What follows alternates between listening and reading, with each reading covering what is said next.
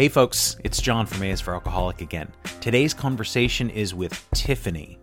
It was really great to talk with her. I found her on Instagram at Only Forward Progress. I highly suggest you go check it out. We talked about getting sober, recovery, spirituality, physical fitness, the importance of doing your squats every day, and running. It was so great. Her energy, her excitement. It was all really inspiring and motivating. I hope you enjoy the conversation with Tiffany. My first question I always like to ask people, and the thing that really interests me is, where did you first come in contact with alcohol? How early, not just maybe even your first imbibing, but was it something that you grew up with as a kid? Yeah, I thought about that a lot because I grew up, my mom always had like that one bottle of Grand Marnier like on the hutch in the dining room that like was more of like a decoration piece than anything else, like it was just that thing that we all knew was there. So I really don't remember alcohol much. I still to this day, I'm 36 years old. I can count on one hand the amount of times I've seen my father drink alcohol, which was 3 times.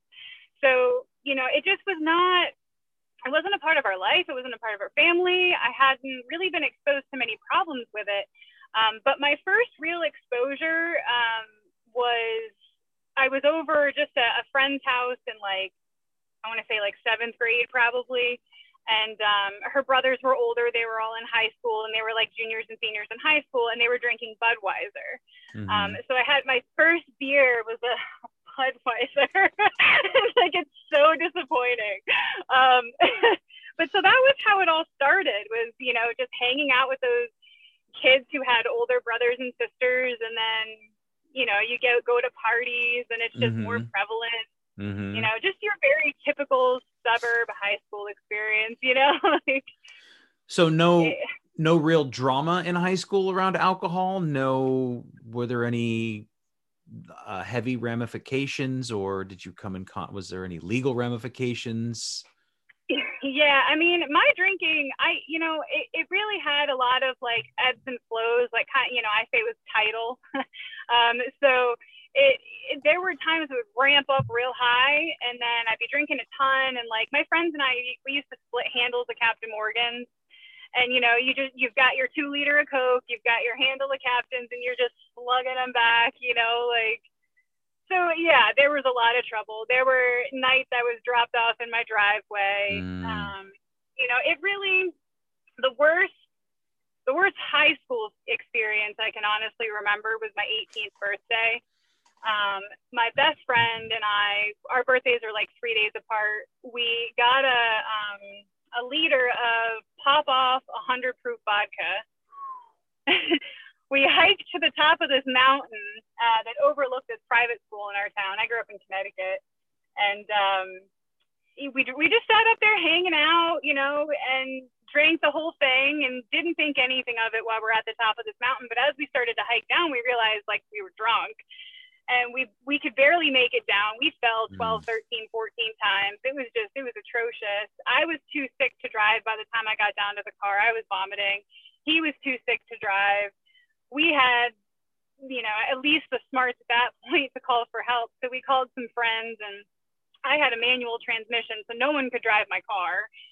So we had to wait for my friend's sister to get out of work, so she could come. Anyway, they dropped me off in my driveway. And this is I think when I knew that my relationship with alcohol was different, was this day. And I got dropped off in my driveway and my friend was smart enough to leave me with the seatbelt, propped out the car door with the door open just in case I threw up. Called my house. She thought it was my sister that answered, but it was my mother. And she's Tiffany's out in the driveway. She's super drunk. Don't worry, she didn't drive. She's home, but can you come get her before your mom finds her, Meanwhile, my mother's on the phone. So my mom comes out, helps me into the house, puts me to bed on the bathroom floor, pillow, blanket, glass of water, Advil, we'll deal with this tomorrow, And I'll never forget, she wakes me up by, kicking my feet. And she's like, how you feel? You good? You're going to school today? Like, I was dead hungover. And my punishment was having to go to school. It was horrible. So, but yeah, that's when I realized I was like, all right, I'm different than everyone else. I don't stop, you know, like I drink until I physically am just not able to anymore. Yeah. And that was 18. Yeah. I wish so much that I would have had more of that epiphany, or at least it just, I don't think a lot of people, well, I know myself, I did it for like 17 years. I drank for like 17 years before it finally said, oh, there's a problem here. It was always seen as this was just something to overcome. This is just a challenge. This is just the way life is. I accepted it for what it was, and I accepted all the pain and all the suffering. So you say you're 36 now and you were 18 then. How long did you drink before you got sober? Yeah, so my sobriety date is July 15th, 2018. So I'm 31 months. Okay. And congratulations. You know, thank you. Yeah, it's been quite the journey. You know, for me, I had, let's see, when was it? It was like back in like 2013. I was in a relationship, and a lot of stuff had happened. I had been through some major life transitions, and I moved. I'm a licensed captain, so I used to sail a lot. And so I took a contract on a boat, and I was sailing from Maine to the Caribbean, and I was just going from a very chaotic lifestyle where there was a lot of partying. And like when you're in the Caribbean, have you ever been? I have not. No, not yet. So they have like full moon parties that are just, I mean, it's just whatever you want is available, you know? So it was just a very active nightlife. At the time I wasn't operating as a captain, so I had a lot more freedom. I was just a crew member. So I could go to shore at night, and that's when things starting to like really ramp up, was like getting into that kind of like scene, I guess. And, you know, when you're at a marina or you're, you know, near boat people, there's always rum, there's always vodka, you know? So the stereotype is real with the rum, you know, especially in the Caribbean. There's these drinks called painkillers, and I'm familiar. Yes. Yeah. Right. Okay. So, you know, it's just, anyway, so I had just transitioned out of all of that. And I was like, okay, like back in Baltimore, like I'm going to finally get my stuff together. And, you know, and I ended up in this relationship. I landed a really good job, and I had an apartment, and I was feeling pretty good. Like life was on the up and up, but I was still drinking a lot. I was drinking every day. I would get those big bottles of wine. What are they, like the 750s, you know, like, and they would last a day, you know, and it was, you know, I didn't think anything of it really at the time, but as that relationship was ending, I heard him on the phone with his mother. And this was the, like, you know, the oh shit moment, like for me, was I heard him say to his mother, you know, part of the reason he was breaking up with me, he goes, you know, Mom, Tiff's an alcoholic. And I was like, I was in the kitchen, and he was like out on like it was one of those little apartments. You have like the sliding glass door and like the little concrete patio, you know, and the kitchen window is kind of adjacent to that. So I heard him say that, and I was like, he just called me an alcoholic. Like at first I was like super pissed, you know, and then I was like, all right, well, that's an honest conversation with his mother. Like, let me look in the mirror for a minute, you know? And that hurt, you know, it really hurt, but I needed to hear it. I needed, you know, I had no witnesses to what I was doing. Yeah. You know? Yeah. Do you think there's something to, now I don't know a lot of people who work, I don't know how you would say it, work on boats, work with boats. When I lived in Seattle, we were one of the ports where you're probably familiar with that show, Deadliest Catch. Yeah. So these guys, when they would come to Seattle, they would come and party at a bar that was right next to mine, the one that I worked at. And I have never seen, I mean, we're talking thousands of dollars in cash in their pockets. Like they would walk in with $10,000 and $20,000 worth of cash in their pocket. And I wouldn't, if you were there on the right night, you never had to buy a drink. They were constantly buying rounds.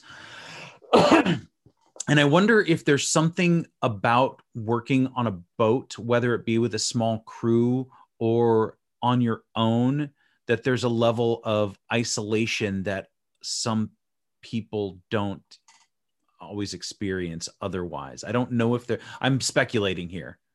Yeah. No, I mean, there's a couple real components to that. So, as far as the isolation thing, I mean, think about it, especially in the fishing industry. It's an industry I would love to break into, but I'm a female and it's extremely tough. There's a couple lobster women up in Maine, and there's a couple, but it's extremely tough to get into because the work is no joke. Mm-hmm. I mean, you could die literally at any second if you're not careful on those things.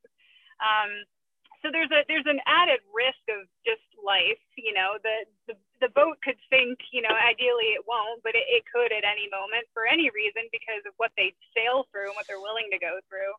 I'm being dramatic about it, but I'm trying to bring the point home is there's a lot of trauma that goes into it. Like I had a traumatic event happen to me. It's something that I'm still healing from. And so it's kind of hard to talk about, but I was on a schooner off the coast of New Zealand. We got into a Category 3 hurricane, barely made it through it. We're all 11 of us are lucky to be alive today. I still have issues when storms come through, like, even though I'm like firm on solid ground today, if it's windy and the wind's howling and I have a metal roof on my house. So when I get a good windstorm, my anxiety is it's horrible. So anyway, that's a whole nother part of the story. But so, you deal with factors and forces that are beyond a normal person's comprehension. So when you get to shore and you want to let loose and you've got all this cash, like the money thing is real. They make a ton of money if they have a good season, or they don't make anything. So you have these ebbs and flows of money and you just want to feel generous. You just survived this fishing season, and on the flip side of that, in the charter industry, which is what I was in, we did like luxury vacations for people. And you get we would get tipped out anywhere between, just tipped out, not even your base pay, anywhere between $1,200 and $3,000 a week. Wow. So you just got like cash coming in and you're like, you've got a night off, one night, and you go out, you go hard. Yeah. So yeah. There's a lot of truth to it. Okay. So that's just interesting to me because it's something that I noticed with that particular, I don't want to say just that profession, but in that general area. So 2013, you're in this relationship, you overhear this conversation, and this is the first reckoning as far as the beginning of a bottom. It was I had a soft bottom that I like to call it. I didn't have like a major, I didn't get arrested. I didn't get a DUI. I was very fortunate, but I had a lot of emotional hits, so I was coming out of that relationship. This guy's telling his mom I'm an alcoholic and that's one of the reasons. And I'm like, but if I think back to my social circle and my sailing buddies and how my life has been the last 10 years, I really don't drink that much. I was like, who the heck is he to compare? What is his basis of comparison? And so I took, I'm a Gemini. So one side of me heard it and the other side of me was like, nah, So then I get into another relationship and this guy had just been through some personal traumas and his wife had committed suicide. And I realize now I was a rebound, but during that time we were both drinking really heavily together. I had a drinking buddy all of a sudden, I had that, I didn't have to hide, there was this guy coming home wanting to have scotch and beers and bourbon. And we got to try all these different bourbons, and I didn't have to hide anymore. So that kind of kept it going. And that relationship ended. He ended up finding somebody else, and cheating and doing all that stuff. Broke up with me in an email. That was fantastic. And then I got into a relationship with an even bigger drinker. And I didn't have to hide at all. If I wanted to get sloppy, fall down, we could get sloppy, fall down. And what I didn't realize is as my drinking was progressing, I was definitely more depressed. I would cry, like, so I would cry on my way home from work because I knew that I was going to stop at the liquor store because I knew I was out of wine. And it was like being out of my body. Like, I would pull into the parking lot and I'm like, don't you go in. And next thing you know, like, doors opening, I'm going out. Like, I'm walking up to the counter with a box of wine and I'm like, don't fucking buy it, you know?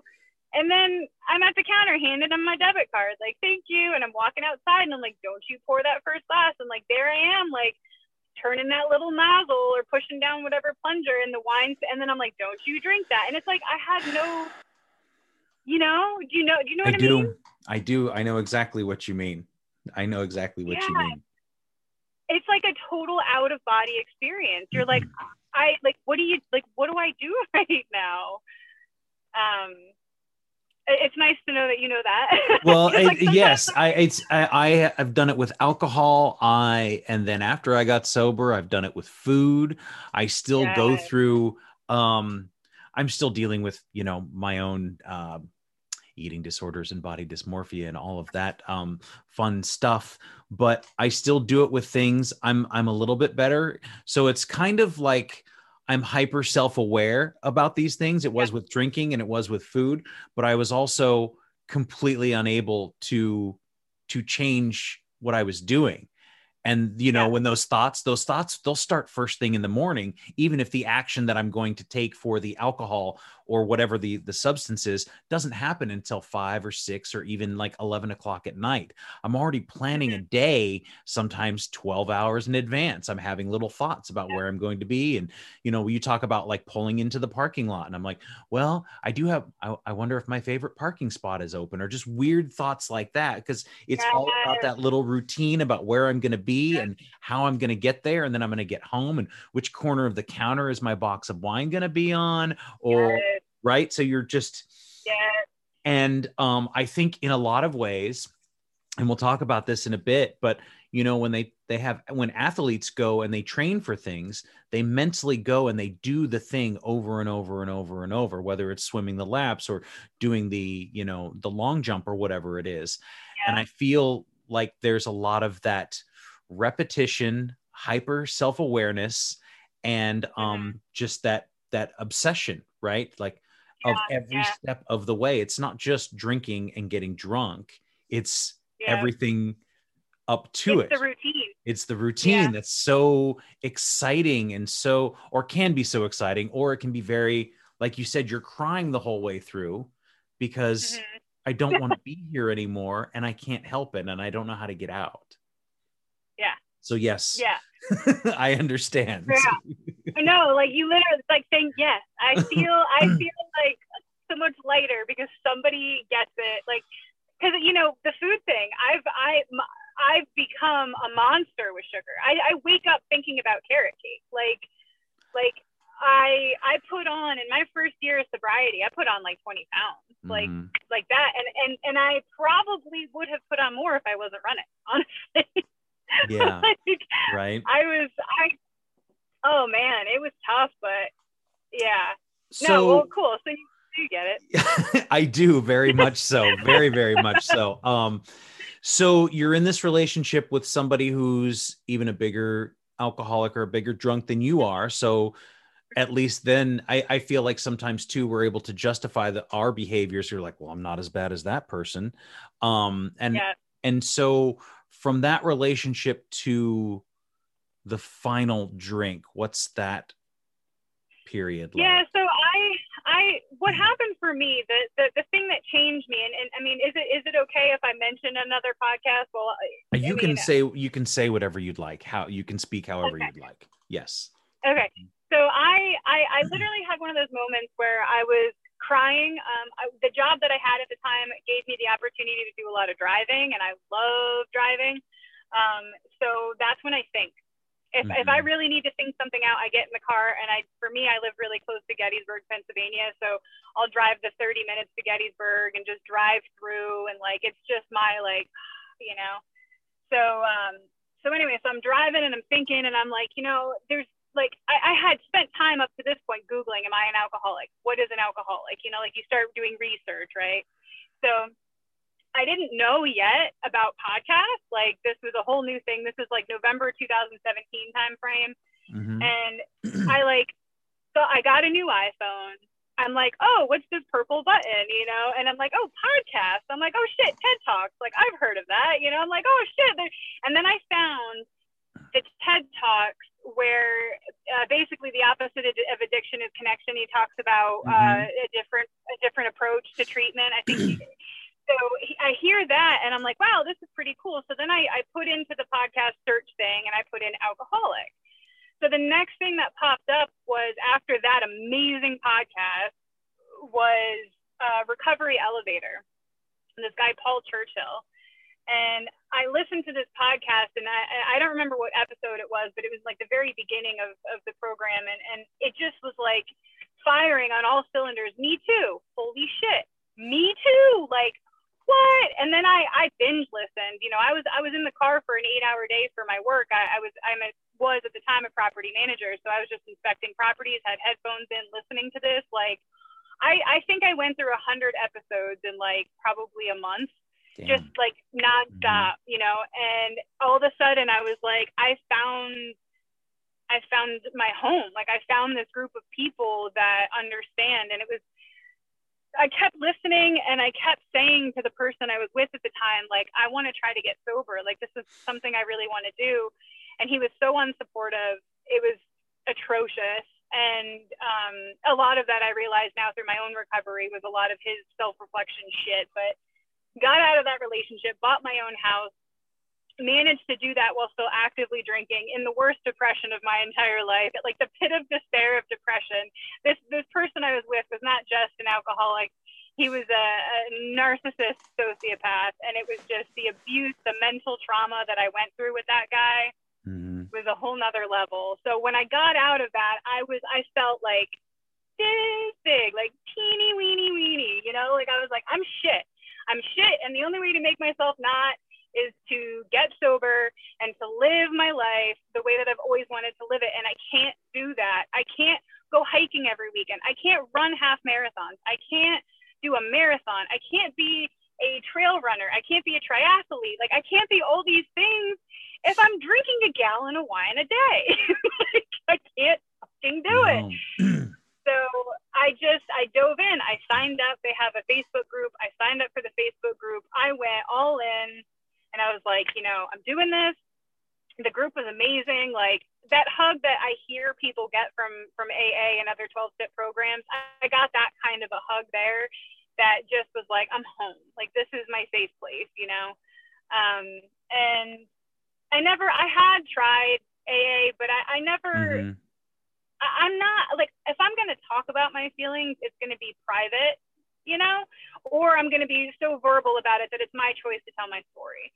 I really struggle in those, like, group scenarios. I really do. I have a ton of anxiety, you know, and this is a place where I didn't have to be a stranger, because I could just be that little spy looking at everyone's posts and reading all the comments, you know. Anyway, so I finally got sober. It was June of 2018 at the time, and I had it all planned out, right? Like, when I got to 30 days, I was going to be on a camping trip, and I was going to, like, celebrate at the campground, like my first sober adventure. And unfortunately, I got to day 30. I made it through day 30. And I was driving around. I was in South Carolina, right outside of Charlotte, at this lake called Lake Norman. And there were just all these, like, marinas and all these little tiki bars everywhere, and that whole boat vibe. And I felt left out, and that FOMO kicked in. And I sat at a bar and I ordered a thing of chicken wings, and because I love wings, and that goes great with an IPA. And, you know, I started drinking again, and I drank the whole rest of that vacation. It was depressing. It was sad. I was by myself, drinking by myself, supposed to be celebrating my, you know, sobriety, going hiking. I want to get all these miles in, you know, I'm like, oh, I'm going to be active vacation. And I'm just sitting at the bar drinking again, you know? So I left. I came home from vacation early, unpacked my campsite, came home. I was like, Tiff, go home and get sober again. Like, you were fine when you were home. You didn't have all those temptations. Go home and get sober. So that's what I did. I went home. I adopted a cat and I got sober. And it's just kind of stuck ever since. You know, I had that comparison of like a really awesome 30 days and I was really feeling good about myself. And then I drank and I was like, oh, Yeah. that sucks, you know? Yeah. Yeah. I've This. I've heard that from other people too who have, I wouldn't really, going, it's not really, I wouldn't really call it a relapse, is because I think in those beginning periods, it becomes about experimentation, because you're new to it. You don't know what Mm-hmm. works. And you're like, okay, 30 days. And then you go, well, I guess I'm fine. Maybe I am. Maybe a beer sounds good. And then you go, oh, that didn't work at all. That was awful. That ruined everything. And so you Mm-hmm. step away from that, hopefully, thankfully, and you're able to say, you Yeah. know what, that doesn't work. And I didn't fall back into it. And I wasn't able, some people do fall back into it, and never able to come out of it. Yeah. But Yeah. I feel like it's more experimentation at that point than it is relapse. And not that I would suggest anyone experiment. No. I'm always grateful to hear about somebody else's, not, at their expense necessarily. But I think that Yeah. as much as I know as an alcoholic, it is difficult for me to learn the easy way. Listening to other people has been helpful. Yeah.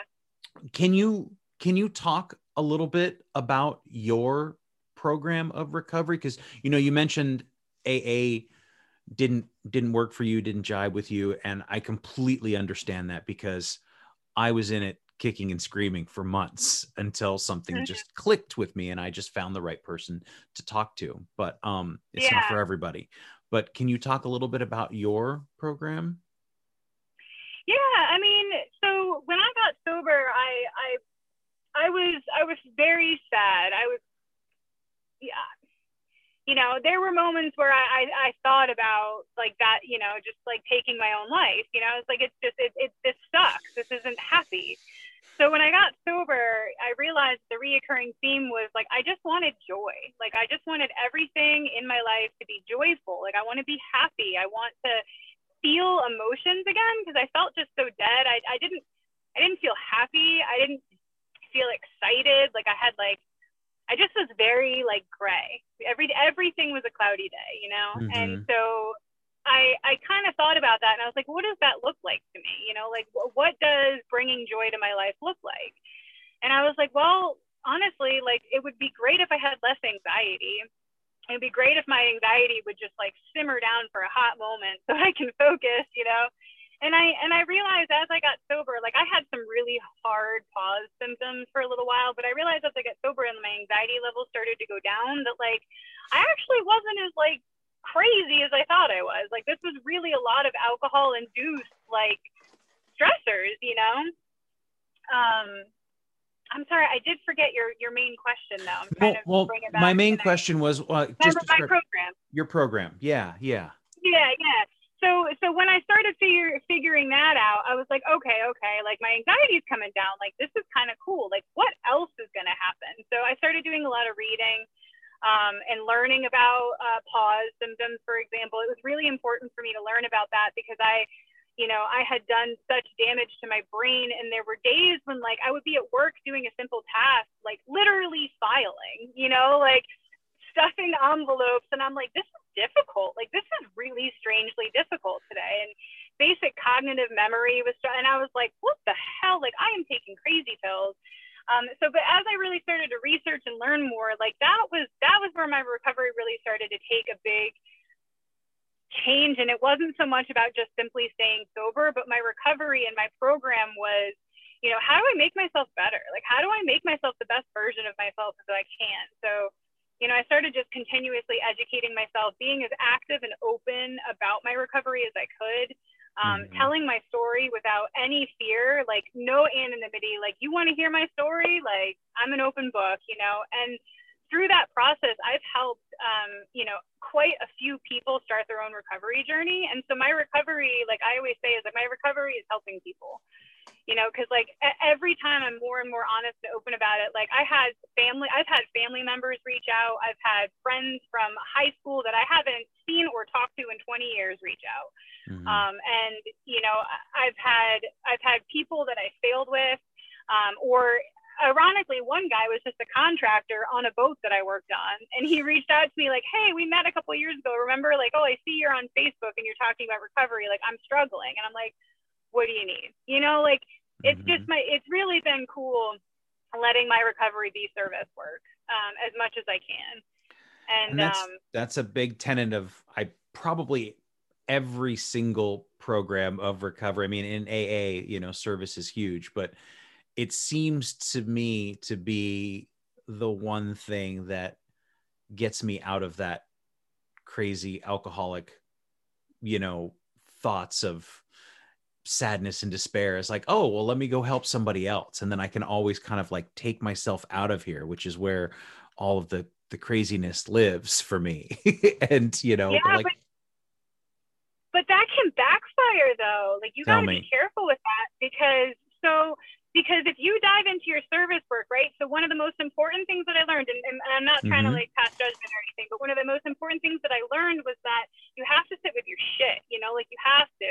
So sure, like diving into that service work is great, but like you have to make sure that, because you can't help people if you're not good.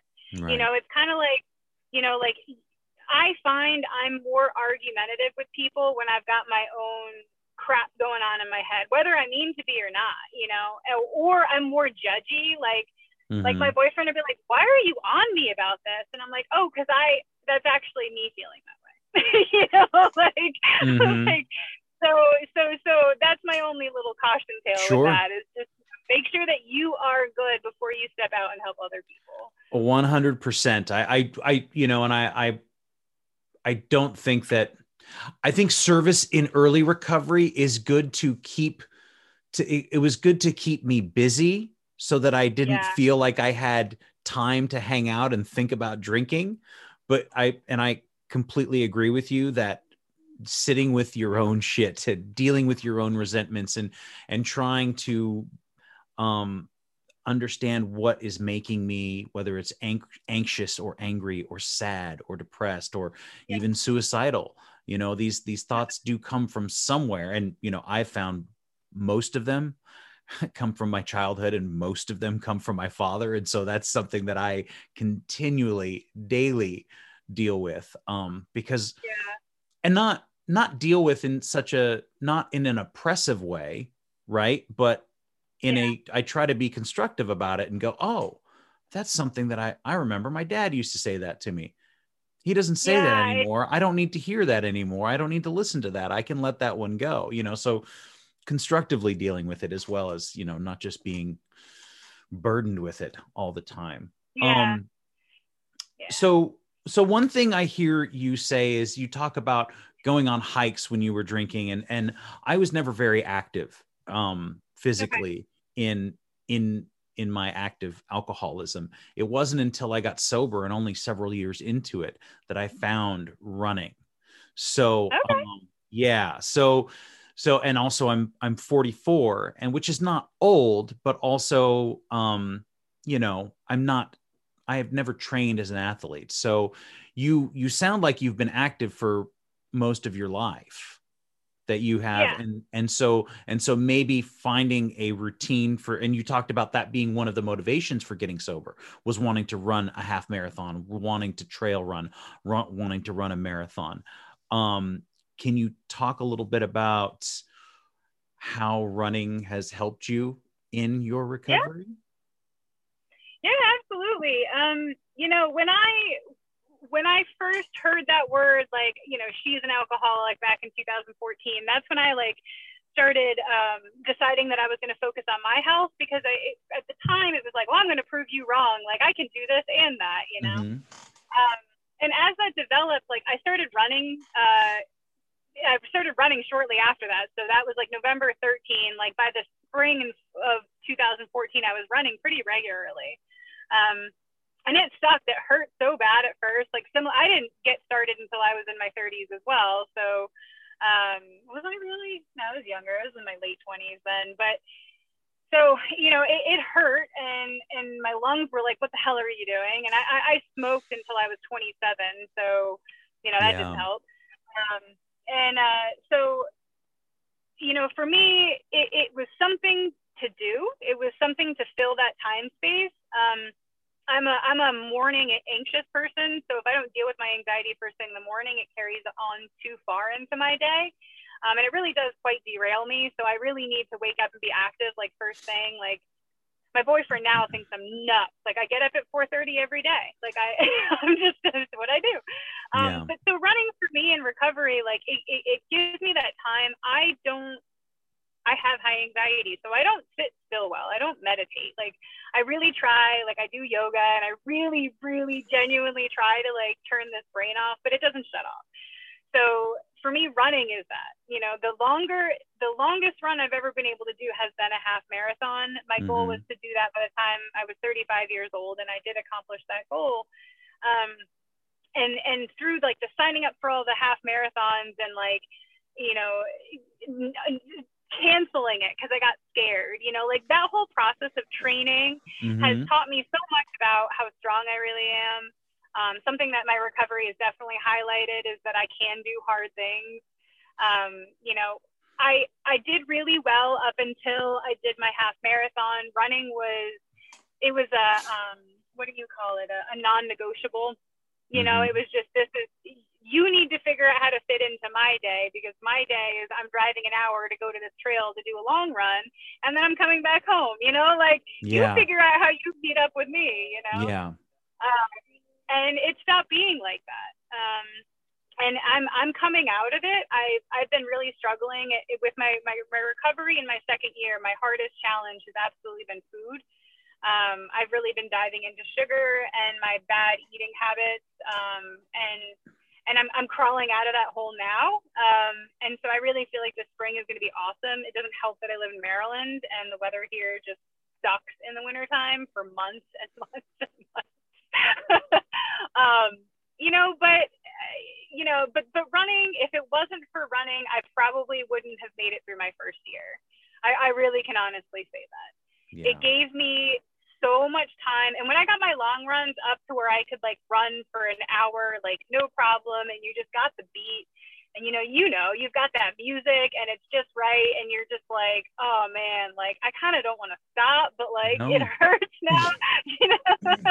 I have hurt myself because it was like, well, you've done 8. Why are you going to stop? Just go 10. And then by the time I get home, it's almost 11 miles and I'm like wiped out for the rest of the day, like done. Like I'm just ready for bed, and it's, it's 3 in the afternoon or whatever. So yes, I completely understand when you find that flow. And, and I wonder if for me, and one of the things that really like cracked something open in my head was the running, is I found it was a place where I would have those moments of freedom, of relief, of release, and I would just start crying.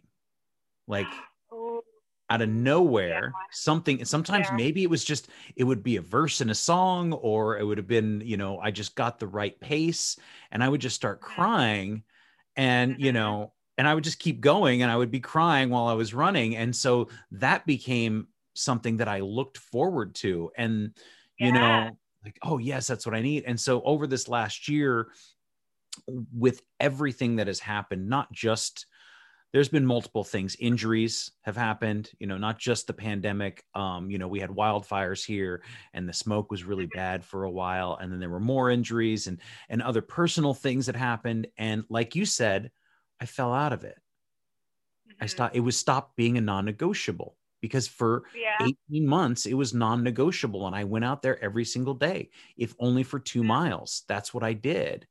And it just disappeared. Well, I mean, also you hurt your back and you can't move, it's very difficult to make it right. So then I start looking for comfort in other things. And what has always comforted me in the past in my sobriety? Sugar, candy, that big old hug of sugar. The big old hug. Yes. So, I think the thing that I'm learning, and I wonder if you feel the same way, is I'm starting to look at my life as a little bit bigger and a little bit longer. And maybe these are just cycles and things are going to change. And like, it's okay that I gained 20 pounds over the last year, because I know how to take it off, because I did that before. So maybe I just need to restructure things and, listen to my body. And maybe I need to, there's all these other things that I need to do as far as training, right? Like, are my legs as strong as they can be? Are my knees as strong? What about my ankles? How's my flexibility? How's my mobility? But I just want to run. And that was my problem too, that I wouldn't do any of the other stuff. I wouldn't lift a weight. I wouldn't stretch a leg. I would just go run because I thought that was the only thing that was going to help me. And then I'm like, oh shit, it's more than that. Yeah, it's the whole package. It's the whole package. I do, and I had a lot more injuries when I wasn't incorporating. I mean, even just like a 10-minute yoga routine after a run, like just like that basic like strength training, like, okay, there's something to it, Yeah. But you're right. If life was happier and more manageable when I was leaning into the benefits of physical fitness versus the benefits I think I get from things like sugar and bread, and Cadbury cream eggs and York peppermint patties, it's just, I get it though. And, with the whole food thing in recovery is when I first got into it, I think I single-handedly funded my local Dairy Queen. Like I Oreo Blizzard, extra Oreos, like every night. Yeah. And I always justified it at first because I was like, whatever, like it's not a box of wine, it's not a beer, I'm not taking shots of vodka. Like I can eat ice cream every night because I drank a gallon of wine every night. Like I know I can do this.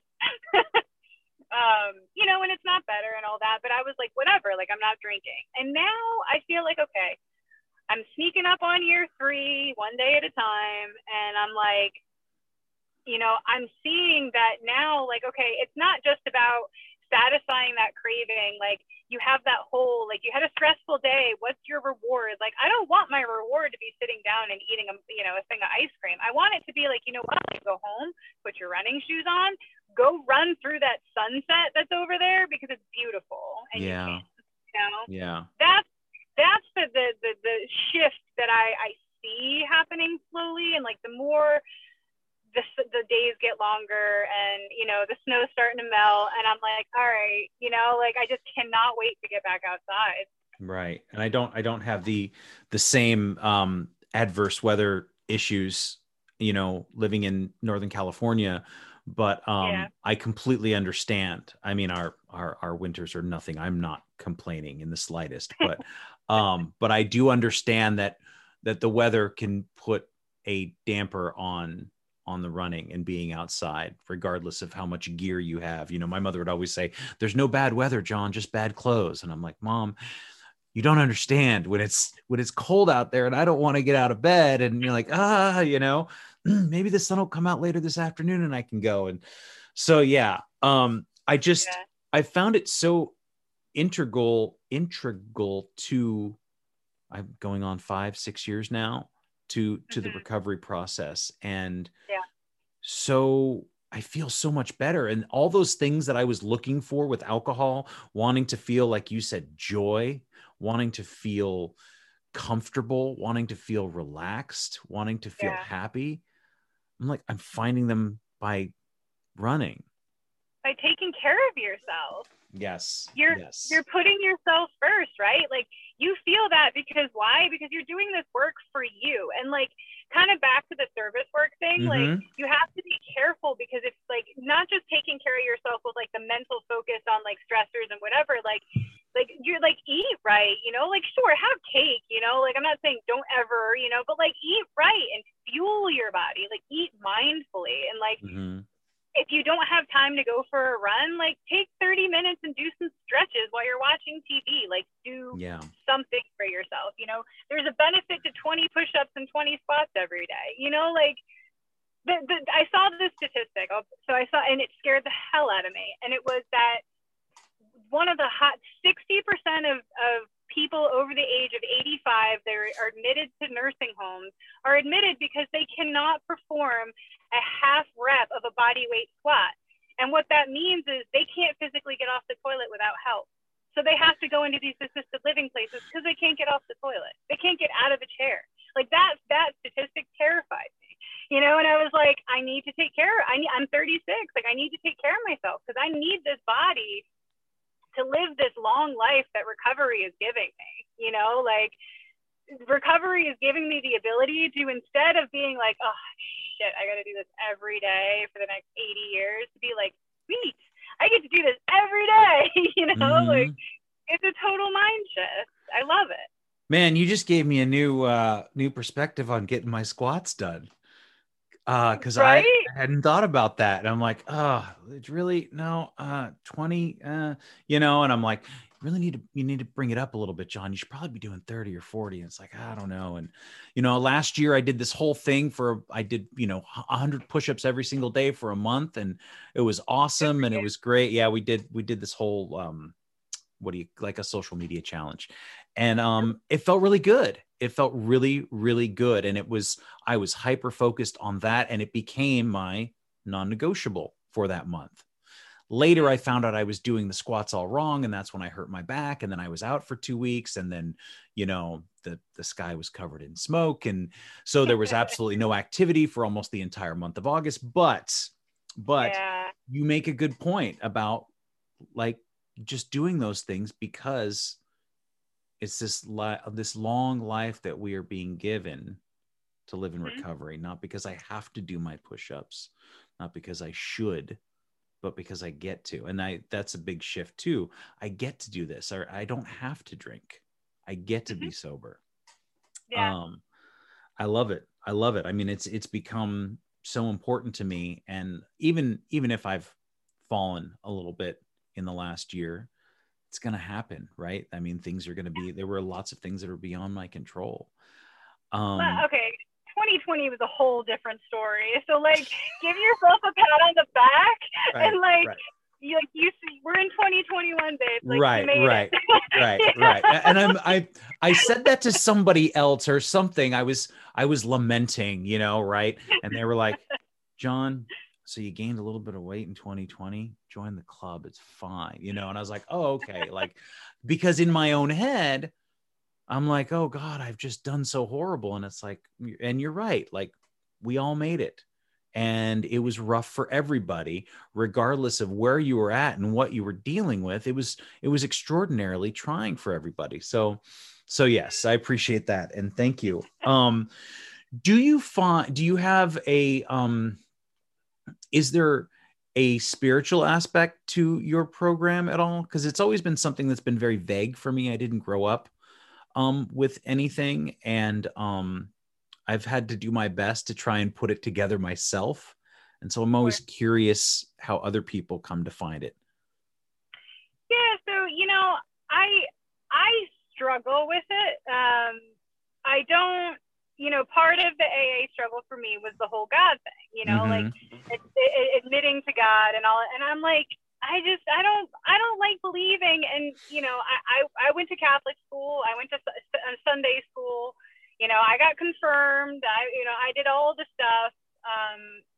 But, I have trouble feeling like there's just like this one end all be all opinion of something, I really I like that I can step outside, and when I see a beautiful sunset or sunrise or scenery, I'm like, yeah, like you feel the higher power, like yes. you're just like, this is way beyond anything that I can comprehend.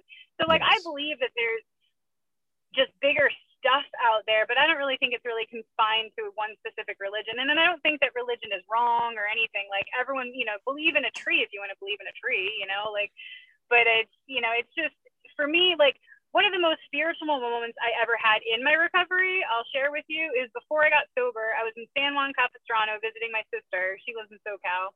And we were at the mission there. And I was standing where the original mission, the church was, that had collapsed and killed everyone inside. And just the being there and feeling like, kind of like, I think that's kind of why I'm attached to Gettysburg, is there's like, just like a lot of lives attached there. It's a very spiritual place because there's spiritual stuff there, like a lot of people died. There's a lot of energy. So like, kind of like there, I felt it. And then when I went into the chapel that they built after, like, the whole community came together and everything and built this new church, And you just see like the love and the ornate detail that went into this place. Have you ever been there? No. Well, not that I remember. No, it was a very long time ago. Oh God, it's like the gold like displays, behind the altar, just the amount of immaculate detail that went into this place. And, have your opinion about what missions did and all that, whatever. But it's just like, I stood in there and I started crying, and I was with my sister and my brother, and it was my brother's first time like in Cali. So we were trying to give him like a good experience, and like he doesn't really travel much. And I was like trying to hide that I'm crying because my brother and sister don't know that like inside I'm dying because I'm still an alcoholic, active in my addiction. And I'm like really trying to find myself. So at that mission, let me see if I can find it in my purse. I got this coin. Okay. It's Mother Perpetual Help. And it's just, it literally, I don't know if you can see it, but it says Perpetual Help on it. Mm-hmm. And on the back of it, it has a little prayer. So this is this coin that I got in San Juan Capistrano. This is my spirituality and my recovery. And this is as far as I take it with the whole God thing. But it says, "Oh, Mother, Perpetual Help, sweetest Mary, I ask you with," hold on, it's like that old language. Mm-hmm. "I ask you with your divine grace to watch over me. Give me the strength to take it one day at a time." Beautiful. So I bought this. Yeah. And I was like, this is so she's always with me in this little baggie in my purse. And you bought that when you were still drinking. Yeah. Yeah. I was. Wow. That trip. I was hiding alcohol from my sister. I would pour myself a glass of wine, chug it, pour another glass, and then go into a room. It was such a hard trip to hide. And I was like, I'm hiding it from my family. What the hell? That was a tough day. Yeah. Yeah. We all did that weird little hiding thing. I used to love to cook and be in the kitchen when nobody else was, because that's where the booze was. And I could always pour myself more without anybody knowing. And that was kind of my little way of hiding. Cause I'd be like, well, they don't understand that I need more wine. They don't understand that I need to drink straight from the bottle while I'm at the stove, while everybody else is in the other room, and all these weird little justifications for my, alcoholic behavior. No, I think that's beautiful. And I don't think that spirituality has to come from anywhere. I had a very difficult time with it as well. And I've said this before on the podcast, and I think it bears repeating. For me, the thing that I learned through all of this is that, like, the word God, and when you see it, and that really rubs people the wrong way for a lot of different reasons. And I think many of them are wholly justified. And, but what I found was that it's a metaphor, because I can't explain the sunset, right? I can feel it and I can experience it. And so there's this metaphor. And when it was described to me like that, it took all of the negative power that the word had away. And I was like, oh, so it's just a placeholder. It's just a word that me and somebody else are using to have a conversation about something that neither of us fully understand. And I was like, oh, okay, I think I can get next to this. And you don't care what I pick and choose? Oh, okay. All right. And so, for you to find this coin and to have this moment, and, to understand that something that was important, right? That was, it's beautiful. It was literally like the most spiritual experience I have ever had in my life. And I have been in a ton of churches. My Nana's Roman Catholic. Like, if it's a holiday and she's in town, you're going to church, Mm-hmm. If it's not a holiday and she's in town, you're going to church. It could be a Tuesday in the middle of March and you're going to church, Love her. But it was, out of all the places I've ever sat in, that was the moment I needed, Cool. I have a couple more questions, and then I'll let you go. I appreciate your time. Is there anything that you are currently, like, what are you currently struggling with in your sobriety, in your recovery? What is your struggle today? Yeah. So, one of the reasons that I really liked and got involved with the recovery group that I'm in through Recovery Elevator is because we had a lot of sober travel meetups. Mm-hmm. And I really am missing that like sober travel interaction.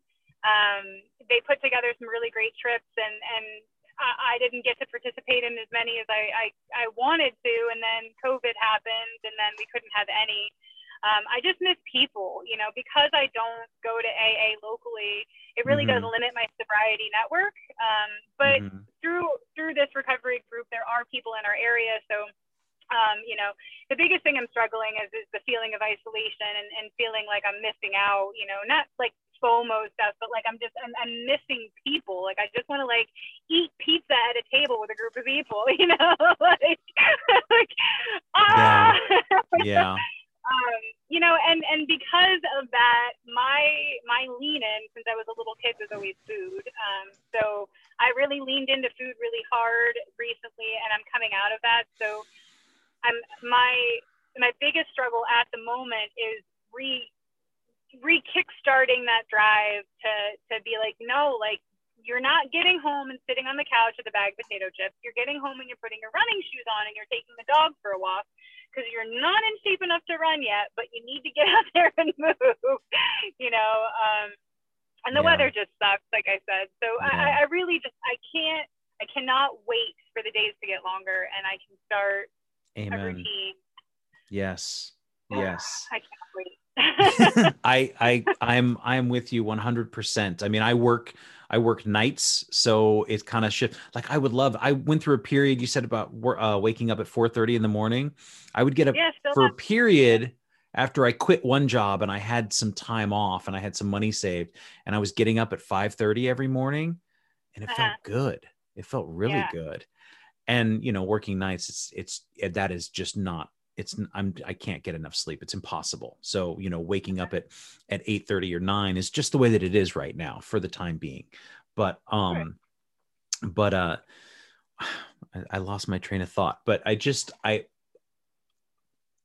the running and getting back into it. And I love the term, my non-negotiable. And what will be my non-negotiable as the days get extended and I have more time in the morning, and, you know, what's going to be the non-negotiable. It's a really beautiful way to put it. And I really like that. And I'm going to use that. And then my final question is just, it's not really a question, but for anybody listening who's having difficulty, what would be your one piece of advice for somebody who's drinking and wants to quit, or somebody who's in recovery and wants to drink? So for someone who wants to quit, you know, and somebody who's in recovery wants to drink, you know, just go back to the part about the joy, you know, like in recovery, I have like, back up a little bit. I used to look at sober pages on Instagram and be like, bullshit. Like, you're not that happy. Like, you're such a fucking hypocrite. Like, you go home and kick your cat, you know? Like, I used to be like, there is no way that you just get sober and all of a sudden you're happy, you know? Yeah, okay, but you do.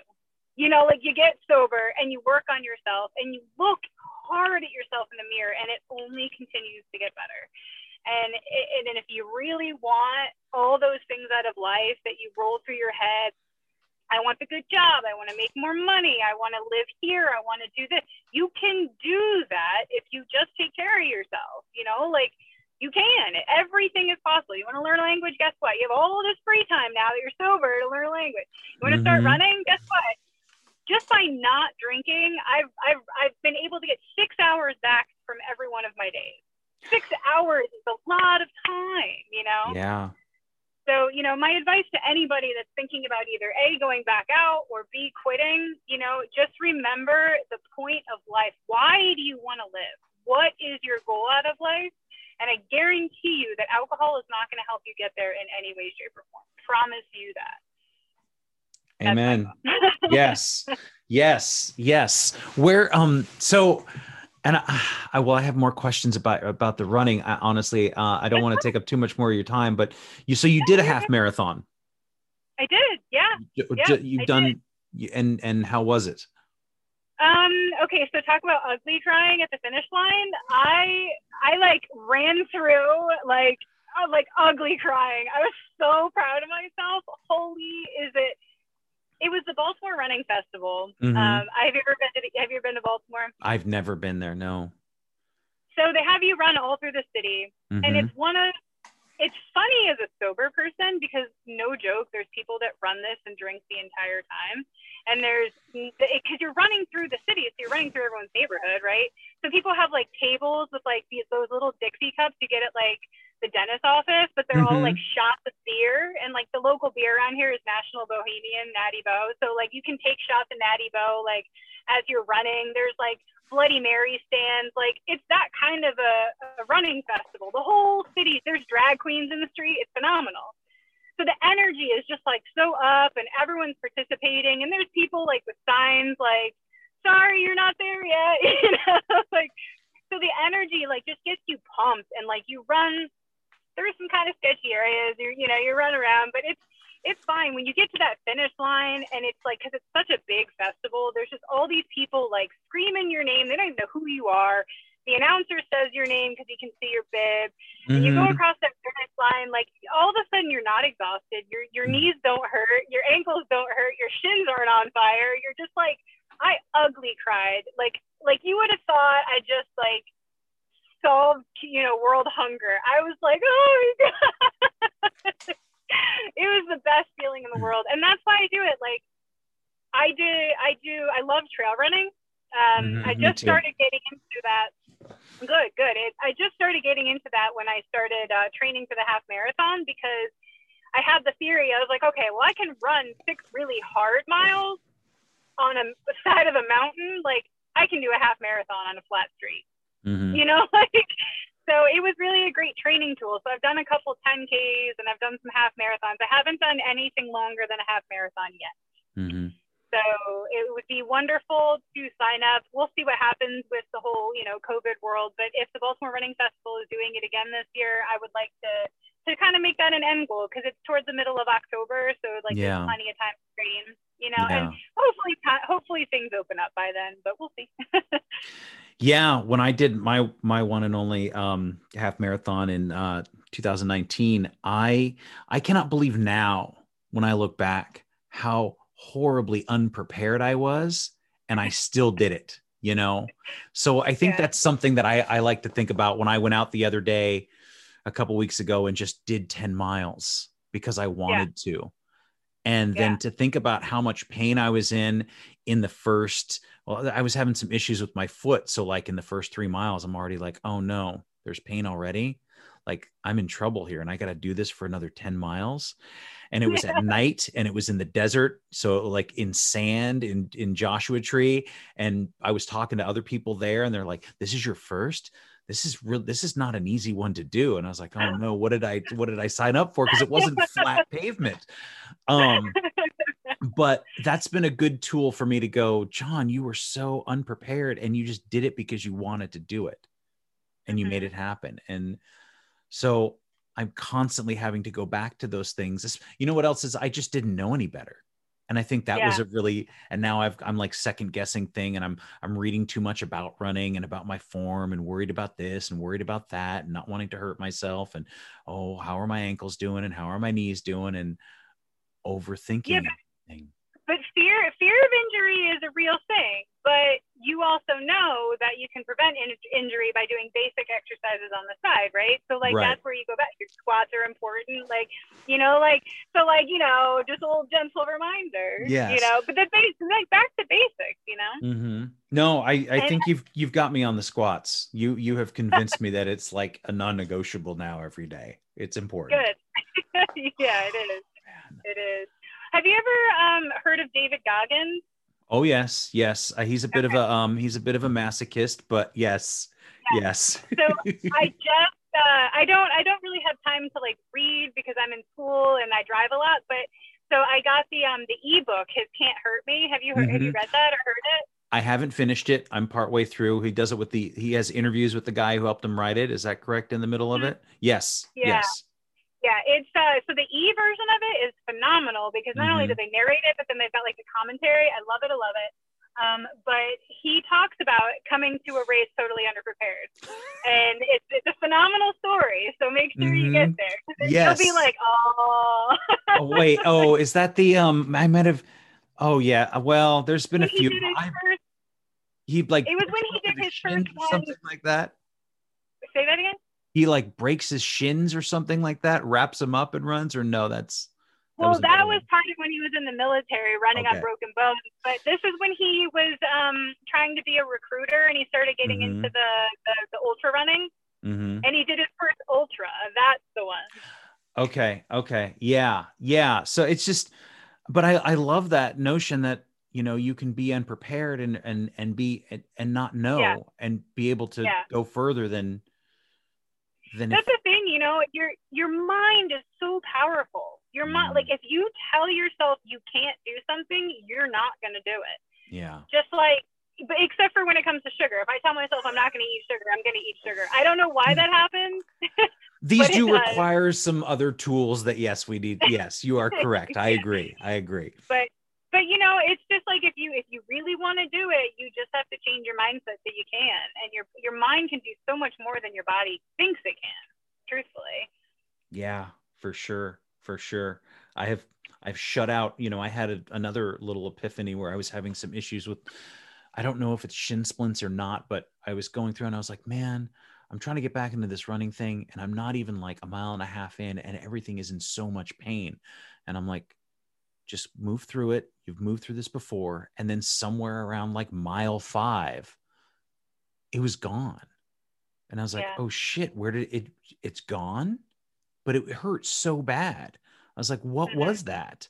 And so ever since that day, I'm always like, well, okay, so stop and just walk through this and then move through it Yeah. and then go back to it and go back to it and go back to it because this is not the end. You're not going to feel this way forever. That's a hard thing to tell somebody when you're out there on the road and you're 8 miles down the road and you're like, everything's in pain. And you're like, well, you're not going to be in pain forever, but you're going to do 10 miles today. And lo and behold, I was able to do it. And so I love it. The Yeah. mind is a powerful thing. The mind is, and as you're out there and while you're running and all those thoughts go through your head, it's okay to push yourself, just like it's okay to say what, like, you know what, I'm good. Like I've hit my wall and Mm-hmm. done. Yeah. You don't have to prove. Like the beautiful thing about running is I feel like people put so much pressure on themselves to have a certain time, a certain pace, to Mm. look a certain way. Like people drive by, you're all like, how do I look? And it's like Yeah. I'm sweating and I hurt. I'm not going to be pretty. My face Uh-huh. turns bright red. My chest turns bright red. I look like a freaking beast. Mm-hmm. Like there's nothing attractive about me running at all, and I'm okay with that. And you know what? I'm sweating and I smell, and you don't want to be anywhere near me. Like Not at all. running is just meant to be what you make out of it. No pressure. Like you're just out there, you're hitting the ground a couple of times over with your feet, and you decide when you start and you decide when you stop. And everything in between is just what it is. What You kind of know? shoes do you wear? Ooh, good question. So I am in love with the Pearl Azumis. I love, love, love. They have this running shoe that they stopped making, but I've been able to find it on Amazon. So I bought like 3 more pairs. And they're just like super, super comfy. But I just started getting into Sauconys. I ran my half marathon in a Saucony. Mm-hmm. And I liked it, but there's some details with the toes where I feel like I can kind of catch a toenail. Mm-hmm. But so I don't really care for Asics. My next purchase, though, I think I'm going to try those. Probably going to butcher it. Was it Hoka? Hoka? Hoka. I Haka? think it's Hoka. Hoka? That's the Yeah, one. That's the word I keep hearing. yeah, I think I'm going to try those next. What about you? What do you like? I started with Merrell's. I did the Trail Glove 4 and I have a Trail Glove 5 and they worked amazing because they're super flat minimalist. So it really helped me learn how to land. Um, Ooh. but but as I have been running further and when I started to have issues with my ankles and working on my form, I realized I needed a little more support. I've got some cheap generic whatever, I don't even know what they are, that I've been running in and they've been working fine. But I think that what I'm going to require in the future is something with some more support now that I Mm-hmm. have the landing down. Because Mm-hmm. before I was doing the heel strike thing, that was my first business. So now I'm more midfoot. And now that I've Yeah, learned yeah. that, now the trail glove Merrells are great for running through the woods and stuff that I go. I always wear those, but I think Mm-hmm. the Hoka might be the next thing for me. Yeah, I forgot about that. Last year I bought a pair of trail running shoes from Merrill, and then I didn't run. Yeah. Maybe I'll finally break some bad boys in this. They're great. I love them. I love them. Big, wide toe box, so you don't. There's plenty of room at the top. Tiffany, thank you so much. This was awesome. I really appreciate your openness to talk about sobriety, and I hope you get to run very soon and get back into whatever it is that you're looking for. If somebody wants to find you, where can they find you online? Yeah, sure. So I have a little, I just call it a journal. It's my recovery journal. It's on Instagram. I'm only Forward Progress, and no hyphens or anything in between. So come on, find me. And, it's just basically a journal. I just talk about my mood. So nothing big. Awesome. Well, thank you again. I appreciate it. I appreciate you, John. Thank you so much. This was a lot of fun. I'm glad we did this. Me too. Thanks again for listening. Our music, as always, is by Neglect. You can find more of his stuff at neglect.bandcamp.com. And you can find us on all social media platforms that matter: Instagram, Facebook, and Twitter. And you can reach us at aisforalcoholic@gmail.com. Talk to you later. Yeah.